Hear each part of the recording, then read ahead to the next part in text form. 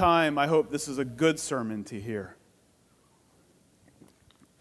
Good sermons are evaluated whether if they convict the one who is complacent and if they comfort the one who is afflicted. I hope this has both this morning. See, as we've been talking about, every true church of Jesus Christ is to be a disciple-making church. This is our hope and desire at Grace Chapel. We want to get back to the basics. We want to simplify. We want to remember our first love. What is the gospel? That's the question we want to get back to. What has God done for us in Christ? How does that good news actually impact tomorrow? What does following Christ look like in the ordinary of every day? These are all questions of identity. Who are we? What do we believe? What do we love? And what do we do? As we've seen the past few weeks, a key element of this, answering those questions, is this: making disciples. Disciple making must be our focus, and Lord willing, it must remain our focus. Disciple making should take center stage in the very core of our identity. Grace Chapel, we must become more and more of a disciple making church. But as we saw last week, things get in the way. Unbelief is what we looked at last week. See, the reality is we are at war. Satan does not want us to become a disciple-making church. The world, the prince of the power of this world, does not want us to become a disciple-making church. Our own sinful hearts, guess what? Does not want us to become a disciple-making church. Sin often paralyzes us from disciple making.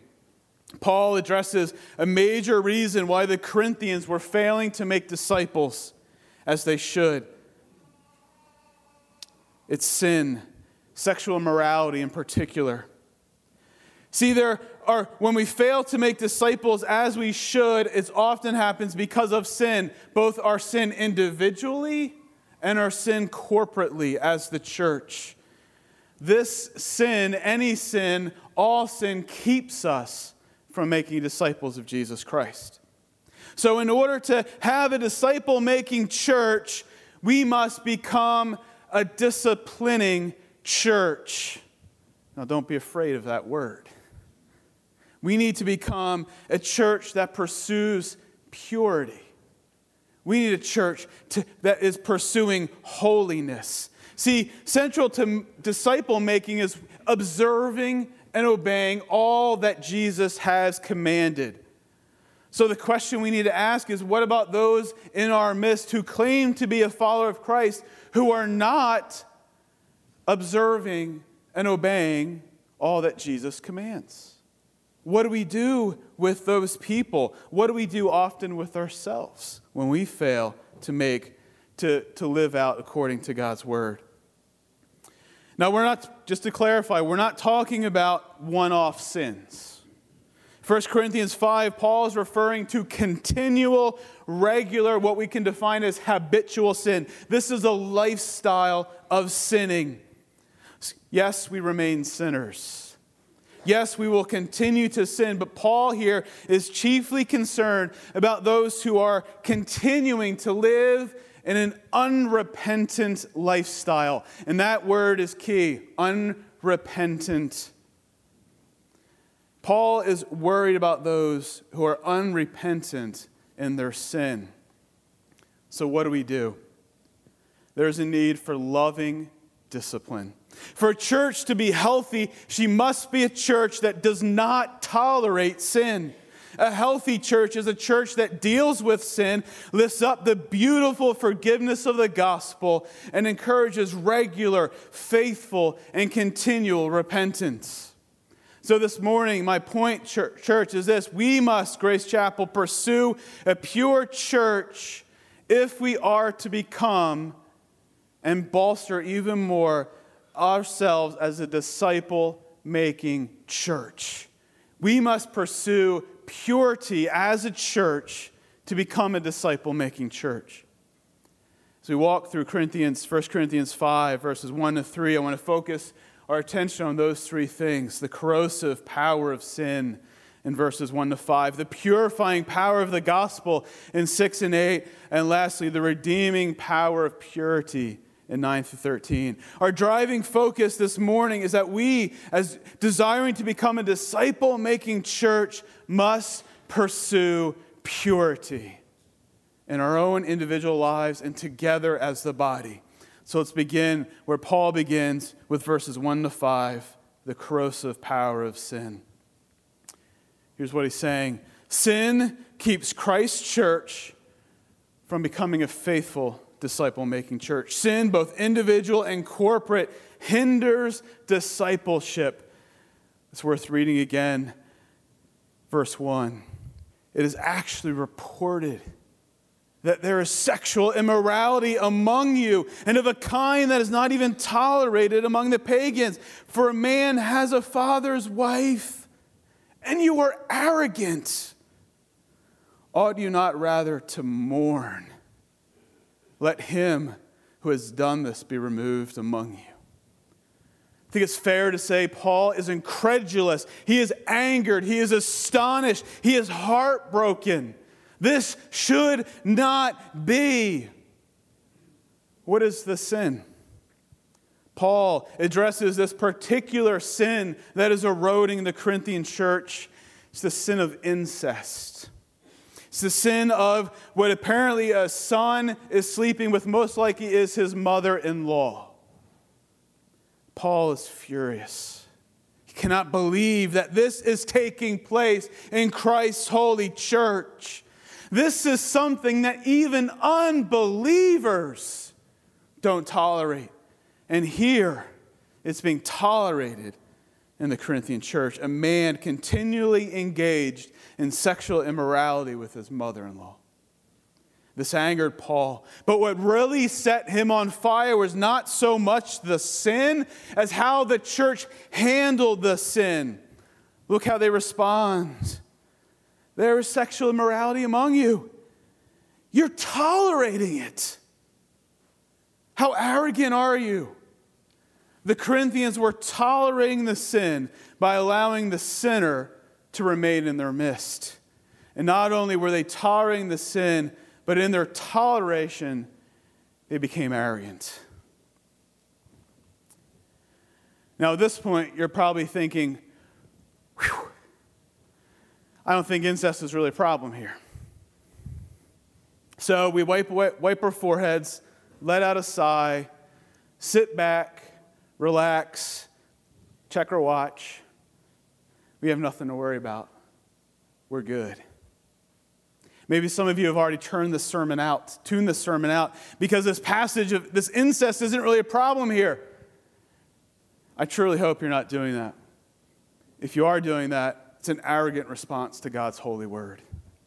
We may not have a problem of incest, but we have, I think it's safe to say, and I'm talking not just about Grace Chapel, but any church, we have a problem in the church today of sexual immorality. Specifically one that greatly threatens the church today. One that keeps us from making disciples as we should. The problem is pornography. The problem is lust. That is the problem that all churches have today. This isn't an isolated problem. This isn't a problem for teenage boys. This is a problem for the church to address. Men, women, and children are enslaved by pornography and lust. This is not an isolated issue. You know what's striking is that unbelievers now are starting to see, and they are even rightly calling it an epidemic. And what does the church do? Remains quiet. When I was growing up, I had to get the courage to walk into the 7-Eleven to either buy or try to steal a magazine. Today, we have access to whatever we want, any image, any video, any text, on our phones, in our pockets. We have virtual lust factories in the palm of our hands. The very device we may be reading scripture on right now is the device tomorrow we may use to view pornography. We may not have a problem of incest, but we have a problem. It cannot remain unchecked, untalked about. It needs to be addressed. I am sure if we dive below the surface of Grace Chapel, we would find men and women and even children heartbreakingly enslaved to pornography. It is not a problem isolated to unbelievers. It is not a problem isolated to teenage boys. It's an addiction that is destroying the church. No wonder the church is anemic. No wonder the church is failing to make disciples. We are enslaved. And Paul asks us, have you become so arrogant? What must we do? What does Paul tell the Corinthians to do when they were confronted with sexual immorality? Mourn. Mourn. Where is the mourning in the church? Where is the brokenness? Where is the weeping and sadness over our sin? Do we need to mourn? Do we as a church need to weep? We need to be broken. Do we need to confess our sins to one another? Why? Because we need Jesus. Now, some of you may be sitting here thinking, oh, well, I'm safe again. I'm good. Pornography and lust is not a problem I have. I don't wrestle with that. Let me warn you to be very careful here. Paul was not only angry with the individual who was sinning, he was furious with the church who was tolerating it. By not addressing those hard sins, we tolerate sin. By not dealing with things that we would rather keep quiet, we tolerate it. Are we as a church tolerating sin? Paul says, if you tolerate sin, you have become arrogant. You should be mourning.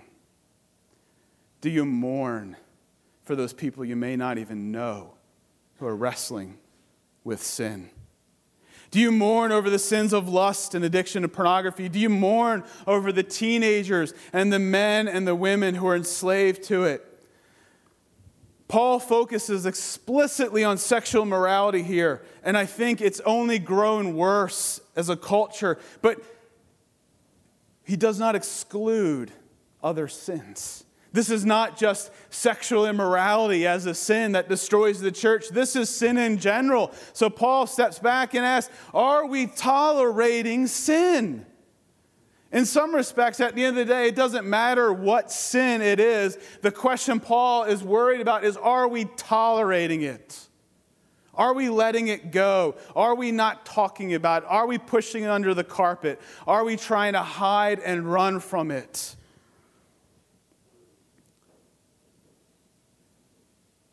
There's what Jerry Bridges has called respectful sins. They can be just as corrosive to the church. Gossip, lying, impatience, and unforgiving spirits, anger. Paul says elsewhere, if you think you're okay, if you think that you don't struggle with sexual immorality, and I don't have to worry about today this sermon, if you don't think your sin is that bad, if you think you are safe, if you think you are standing taller than others, Paul says in 1 Corinthians 10, take heed lest you fall. If you think you're okay, if you think sin, of whether sexual immorality or any other sin, fill in the blank, that you're okay from it, Paul says, watch out. The moment you think you're good is the moment you're gone. Sin is powerful, sin is destructive, and sin is corrosive. But there's hope. The purifying power of the gospel gives us hope. Why is one sin of an incestuous man so damaging to the church? Why is a sin of sexual morality so damaging to the church? Why is the sin of lust and pornography so damaging? The sin of gossip so damaging? The sin of anger so damaging? Here it is. If left unchecked, it corrodes the church. If you let sin fester, it will work its way into your life and corrode your soul, and you'll never be a disciple maker. If we are a church, as a church, let sin remain, it will work its way into our church and corrode our body. But there is the purifying power of the gospel. Look at verses 6-8. Paul says, your boasting is not good. Do you not know that a little leaven leavens the whole lump?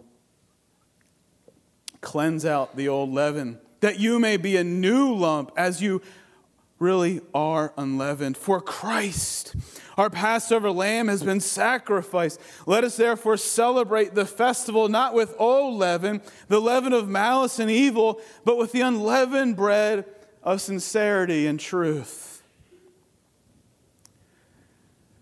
My first car was a 1969 candy apple red Ford Mustang. I really miss that car.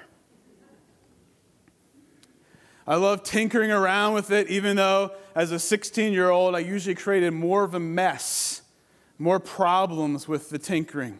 It was my everyday car. Some people have the show cars. It's what I drove. So for those of you who know a car that is really old, I was taking it through winter. And what happens around here in winter? Snow. And what comes with the snow? Salt. And what does salt do to 69 Mustangs? Corrodes them. Sometime in spring, I remember I was working after that winter, I was working in the back seat of the car. I was standing inside the car working on something, and all of a sudden my foot slipped. The metal undercarriage of the car was completely rusted out, and the only thing keeping my feet from slipping was the carpet. I peeked under the car, and the entire undercarriage had rusted out in the rear seat area. So I tore, as any 16-year-old kid did, I may have been 17 at the time, I tore up all the carpet. I took 2 road signs. That's another story. I happen to have them. I took 2 road signs, and I bent them enough, and they are thick. They are thick. I took them, I bent them, and I cut them, and I couldn't weld, so I threw some JB Weld there. Years later, I had to sell the car, sadly. I sold it to a professional car restorer. Oh, one more thing I did. I used that rubberized spray underneath the undercarriage, which I should have done to begin with. So it looked immaculate. I took it to the guy I was selling it to, professional car restorer. He looked at it and said, that undercarriage is perfect. And I'm sitting there back thinking, wait till he pulls up the carpet. And he's met there with a swerving road sign and a one-way sign. Here's the point. If you don't deal with the rust, the car is eventually destroyed. A little leaven leavens the whole lump. A little sin allowed and tolerated eventually allows sin to reign and destroys the church. So Paul reminds the Corinthians, and he reminds us today, church, be a pure church. Pursue purity, and here's how you can pursue it. Because there's purifying power of the gospel. Yes, sin is corrosive, but the gospel purifies. The gospel redeems. The gospel takes dead, broken people and breathes new life into us. The gospel takes dead, broken churches and breathes new life into us. The gospel has purifying power. The gospel gives us freedom this morning to talk about the sins that we don't want to talk about. Because that sin of lust, that pornography, the sin of gossip, all of those sins, Jesus covers with his precious blood. And that, church, is where there is hope. The gospel is able to purify. Look, if you look at 6 and 8, it works both ways. Sin takes the leaven and makes it worse. If you put the gospel in, Christ's atoning sacrifice, it makes things better. There is hope if you're struggling with pornography. There is hope if you're a perpetual gossip. There is hope for your anger. There is hope for your sin because Jesus Christ died for those very sins that are in your mind right now. Those very sins that crush you. Christ was crushed for you. So those sins that weigh you down, that consume you, that keep you from discipling, Jesus Christ offers his life in your place. So we have the freedom to talk about pornography because there's forgiveness of our lust. We have the freedom to talk about our wayward mouths because there's forgiveness for our speech. We have the freedom to talk about our sinful thoughts because God forgives us for those. There's a purifying power in the gospel. The gospel that Isaiah proclaimed years before Christ. He was pierced for our transgressions. He was crushed for our iniquities. Put in there your pornography, your lust, your gossiping, whatever sin it is. Jesus Christ was crushed for that. Upon him was the chastisement, the punishment that brought us peace. And by Jesus' wounds, we are healed. His wounds heal ours. His punishment brings us peace. The spotless, perfect, holy Lamb of God shed his blood so that we, his people, would not just be redeemed, but that we would become spotless and pure. If you believe in Christ, the Spirit of God is working within each and every one of us who believes to make us pure, to be holy as the Lord God is holy. We can pursue holiness because we have been ransomed not with perishable things, but with the precious blood of Christ. So Paul writes in Romans to the church in Rome, and he says this, "For the death Christ died, he died to sin. Once for all, but the life he lives to God. So you also must consider yourselves dead to sin and alive to God in Christ Jesus. Let not sin therefore reign in your mortal body." What he's saying is this: we are no longer slaves. Start acting like it. We have died with Christ. We are dead to sin, and now we have risen, united in Christ to new life. We have been brought from death to life. Sin no longer has a stronghold on us. Sin no longer reigns in our hearts. Sin no longer has any power, any dominion over us. Therefore, we present ourselves to God. We are no longer enslaved to sin, but we are slaves to God. Christ, our Passover lamb, has been sacrificed. There's purifying power in the gospel, so let that purifying power of the gospel work in your lives. You are dead to sin. It no longer reigns. Christ reigns. We are alive to God in Christ Jesus. So what we need to do is start living like we are alive. How do we do that? We kill sin before it kills us. We need to kill sin before it kills us. And the only way we're able to kill sin is because it no longer has power over us.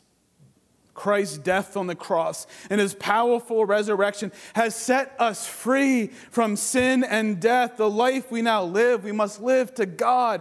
We must consider and count ourselves dead to sin and alive to God in Christ Jesus. This is the purifying, hopeful power of the gospel. So tomorrow, when you are tempted to that sin that constantly keeps you from following Christ, know if you follow him, there is power because you are no longer enslaved to it. You have been set free. This is the purifying, forgiving, redeeming power of the gospel. And there's redeeming power of purity, verses 9 through 13. The purifying power of the gospel is foundational to the redeeming power of our purity. We are no longer slaves to sin, so we must pursue purity, both as individuals and together as a church. The word demands it. Christ demands it. But how does this work in everyday life? How do we purge the evil among us and pursue a pure church? Verse 9, I wrote to you in my letter, Paul says, not to associate with sexually immoral people. Not at all meaning the sexually immoral of this world or the greedy and the swindlers or the idolaters, since then you would need to go out of the world. Paul's saying that's impossible. And then in verse 11, but now I'm writing you to not associate with anyone who bears the name of brother or sister if he is guilty of sexual immorality. And here's what I mentioned, there's going to be other sins: greed, idolatry, reviler, drunken, or swindler, not to even eat with such a one. For what have I to do with judging outsiders? It is not those inside the church whom you are to judge. God will take care of those on the outside. Purge the evil one, evil person from among yourselves. The Corinthians were confused. They thought Paul told them not to associate with sinful unbelievers. So he corrects them. He says, do not associate with sinful believers, those who are living in a perpetual, continual lifestyle of sin, those who have not repented, those who are not living and marked by a lifestyle of repentance. Do not associate with them. Purge the evil from among them. What is Paul saying? Church discipline is essential for us to become a pure church. If we tolerate sin, we arrogantly assume that God will not judge us as a church. But he will judge our intolerance. He will judge our tolerance. He will judge our arrogance. We must purge the evil among us. We must not tolerate sin. We must not tolerate it in our own hearts. And we must not tolerate it in the lives of others. Church, we must pursue purity. We will never grow as a church. We will never grow and become a healthy disciple-making church unless we purge the evil from among us. And that starts with each and every one of you here, in your heart, in your mind. For that to take place, we must look inward. We need to take a long, hard look at ourselves, at our own sin. And then we need to step back and say, is my inaction, my silence, is that allowing sin to be tolerated in my family, in my own heart, in my church? And then we need to apply and remind ourselves of the purifying blood of Christ, to apply that to our sinful hearts. Paul says in Colossians, put to death, therefore, what is earthly in you: sexual immorality, impurity, passion, evil desire, and covetousness, which is idolatry. He says the wrath of God is coming because of these sins. Put them away. Flee from them. Flee from anger, wrath, malice, slander, obscene talk. Put off the old self. Put on the new self, which is being renewed in the knowledge and image of its creator. See, it's not enough just to stop sinning. You need to actually start living as a new creation in Christ. Paul says, put off sin, put on the image of Christ. Live according to Christ. He continues, put on then as God's chosen ones. Church, listen. Listen to who Paul describes us as. God's chosen ones, holy and beloved. Put on compassionate hearts.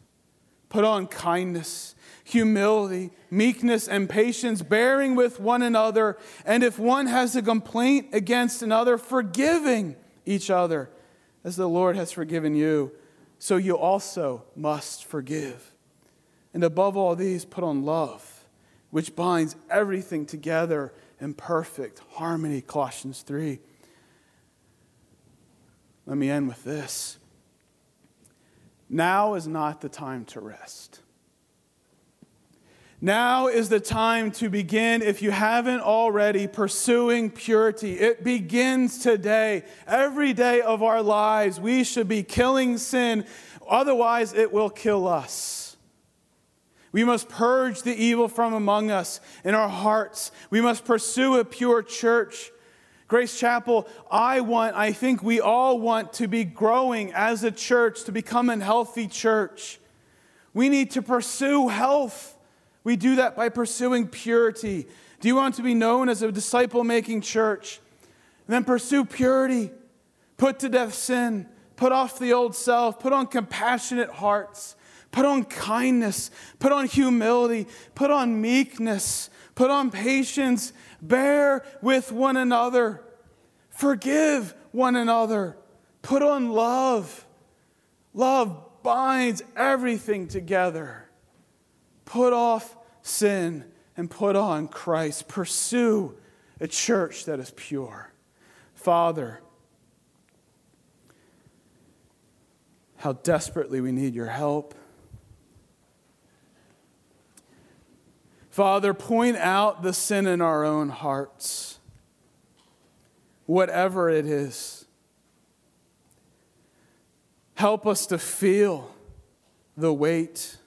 Help us to feel the depth. Work in us, Spirit, so that we repent, that we see that this stands against you and your word, and we want purity. You have called us into a life of purity and holiness, to be holy as you are holy. Help us, we pray, to pursue that. Help set us to task to pursue that purity, and help us to be founded upon the purifying power of your gospel. Help us to know that your gospel, no matter our sin, is greater. And allow that great gospel, the hope of Jesus, your death, your sacrifice, and your resurrection, to give us the power to live as those who are dead to sin, but alive to God in Christ Jesus. We need your help, Spirit. Convict us, challenge us, comfort us, and encourage us to pursue purity as your beautiful bride. And it's in Christ's name we pray. Amen.